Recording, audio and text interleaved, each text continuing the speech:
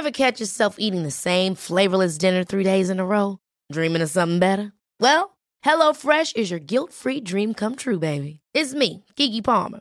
Let's wake up those taste buds with hot, juicy pecan-crusted chicken or garlic butter shrimp scampi. Hello Fresh. Stop dreaming of all the delicious possibilities and dig in at HelloFresh.com. Let's get this dinner party started. I'm Sandra, and I'm just the professional your small business was looking for. But you didn't hire me because you didn't use LinkedIn Jobs. LinkedIn has professionals you can't find anywhere else, including those who aren't actively looking for a new job, but might be open to the perfect role, like me.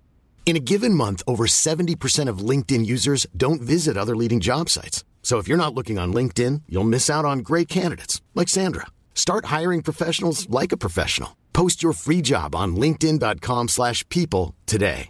Life is full of awesome what-ifs, and some not so much, like unexpected medical costs. That's why United Healthcare provides Health Protector Guard fixed indemnity insurance plans to supplement your primary plan and help manage out-of-pocket costs. Learn more at uh1.com.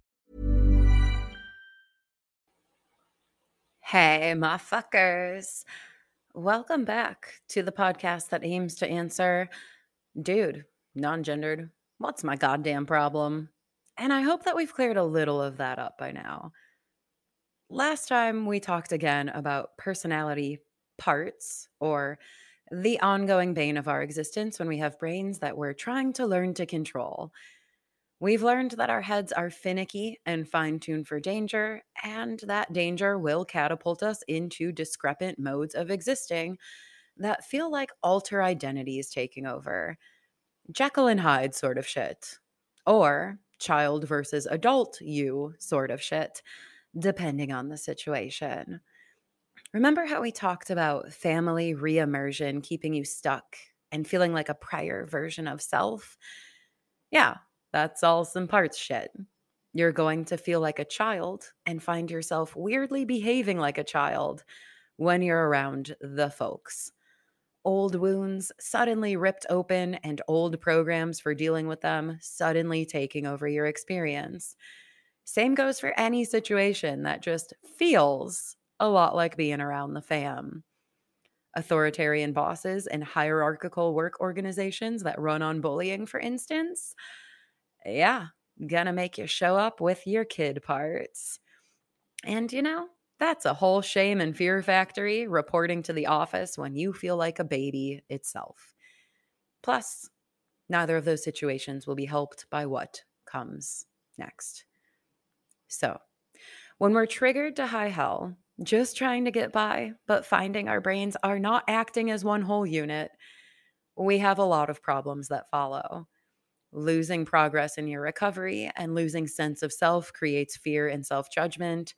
Feeling like you're limited to being a fraction of who you really are is extremely disempowering and distressing, and it will begin a comparison cycle in which you measure who you are now versus who you were once at some more ideal time.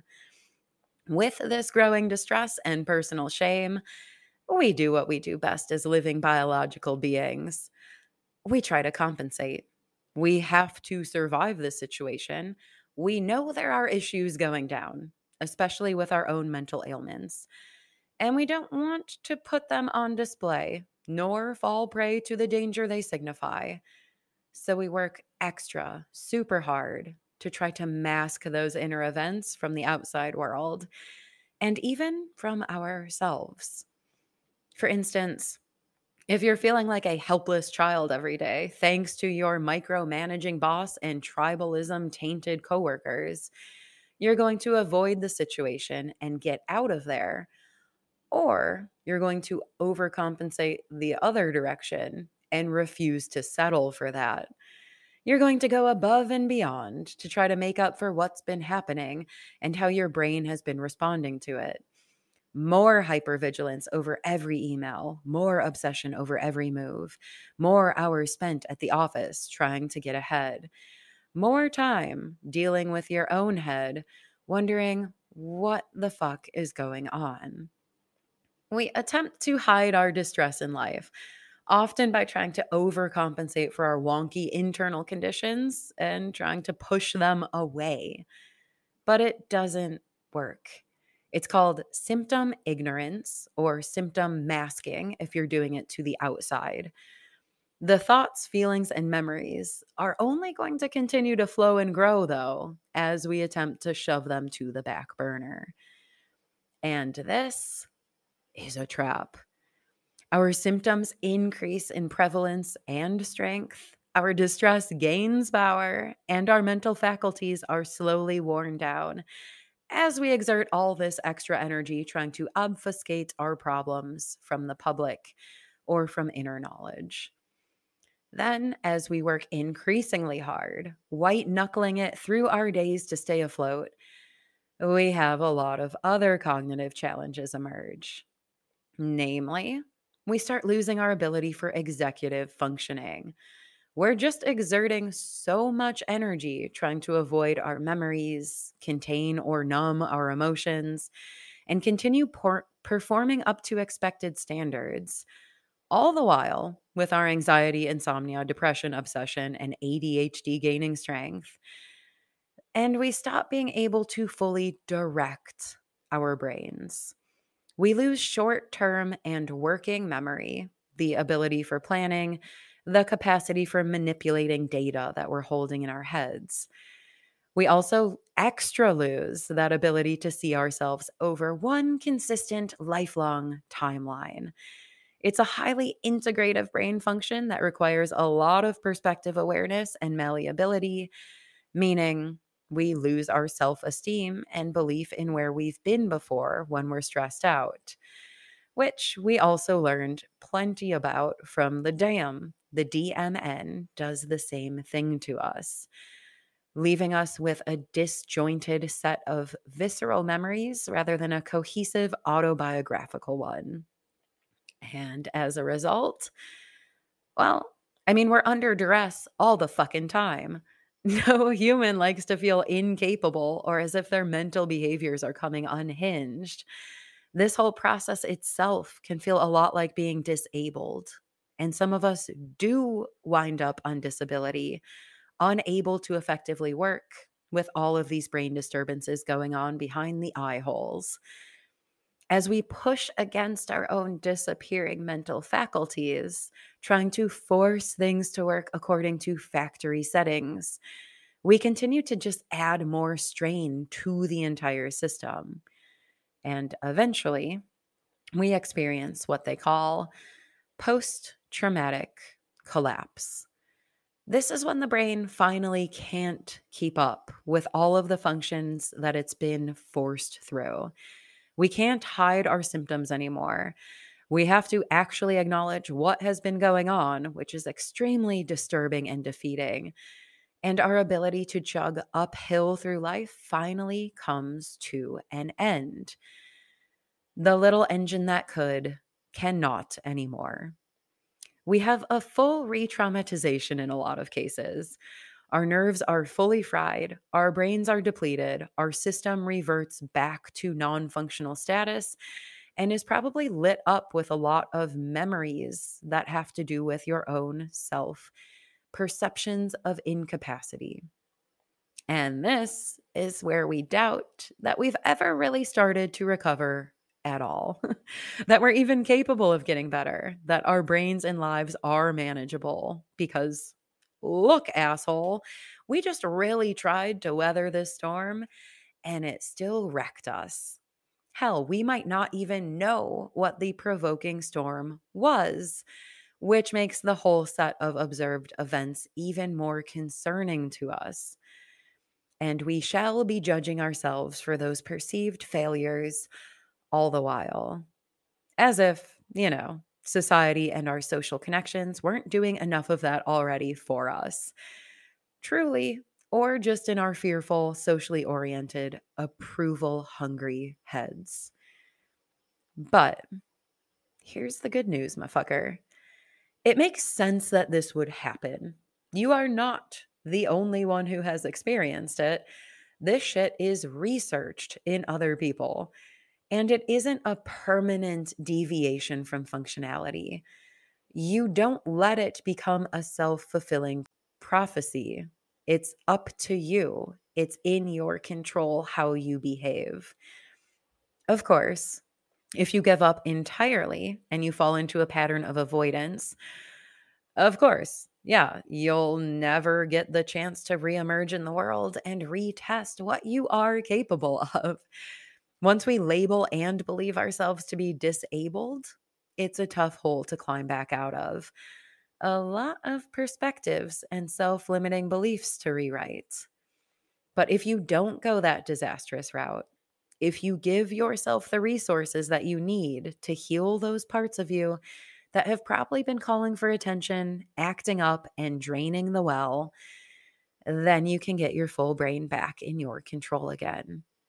Distracting background programs closed, daily default patterns of self-fuckery dissipated, distress relieved, energy restored, functionality reinstated. And this is called resilience. Resilience is falling and getting back up, experiencing backslides and trauma reignitions, being affected by them, noticing it, but gathering up the chaps and moving forward again in the aftermath.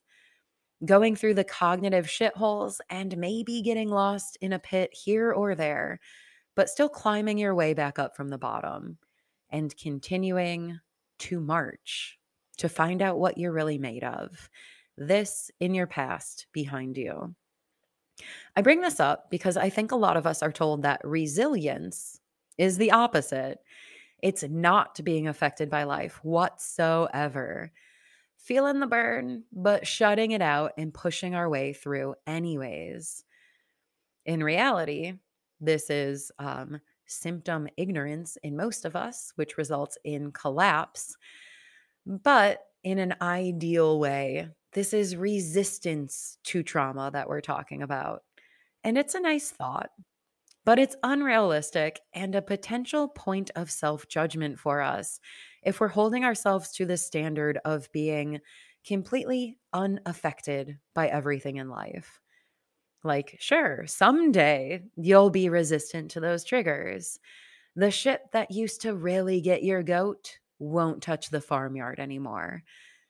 But that's not possible until you've healed those pain points. So they hit you more like a stubbed toe than breaking your fucking kneecap. And it's unfair to expect more of yourself without having gone through the time and processing to get to the point where those triggers don't fuck you anymore. In fact, it's dangerous to expect this from you. See all previous statements about the destruction we cause ourselves by focusing on our sense of incapacity and trying to push through. So, when we do suffer a busted joint, well, it would be unwise to tell someone to just keep walking on it, limb dangling loosely as it's dragged on the ground. It would be wise to rest, to give our brains exactly what they need to sort their shit out and recover with our help, our guidance, our conscious effort, of course. And those things that we require to patch ourselves back up so we can get moving once more are going to be discussed in next week's episode. So, trust that they exist. Trust that functionality will return. Do not hate on yourself for any loss of X funk that you might observe in the midst or the aftermath of a T-word event. Or, going back to the work example from earlier, when you're trapped in a brutally T-word environment, a system that you can't get out of yet, don't beat yourself up. Don't try to hide your symptoms from others or yourself. Don't push yourself past your own breaking point. And especially don't consider it a lifelong sentence if that executive functioning starts to fail. It'll only drive you further into those fearful patterns, which further degrade your mental powers and sense of control. Just trust. You're going to be all right. But first, you're going to have to give yourself time to heal and your brain will finally be able to destabilize, process, and work the way that you expect it to once more. You're a resilient, not resistant motherfucker. And don't let anyone tell you otherwise. Till we speak here again, y'all, hail yourself, respect what your symptoms are telling you, hail our ability to get back up even after a few trips and stumbles that might feel like lifetimes. Hail Archie, who literally did nothing but trip, stumble, crash, and fall. But that motherfucker always got back up fairly quickly. And he was congenitally missing half of his brain. So, I mean, it bodes well for you, right? That's why he's our mascot. And that's it. Cheers, y'all. I'll see you out there when you feel strong enough to start marching again. Till then, love ya. Take care out there, for real. And bye.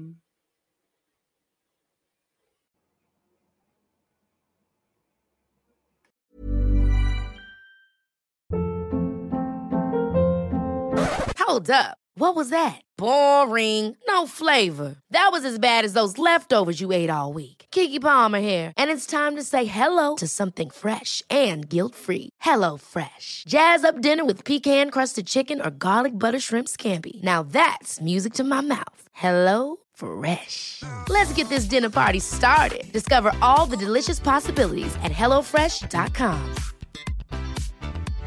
How would you like to look 5 years younger? In a clinical study, people that had volume added with Juvederm Voluma XC in the cheeks perceived themselves as looking 5 years younger at 6 months after treatment. Look younger, feel like you. Add volume for lift and contour in the cheeks with Juvederm Voluma XC. Reverse signs of aging by adding volume to smooth laugh lines with Juvederm Volure XC. For important safety information and to find a licensed specialist, visit Juvederm.com. That's JUVEDERM.com.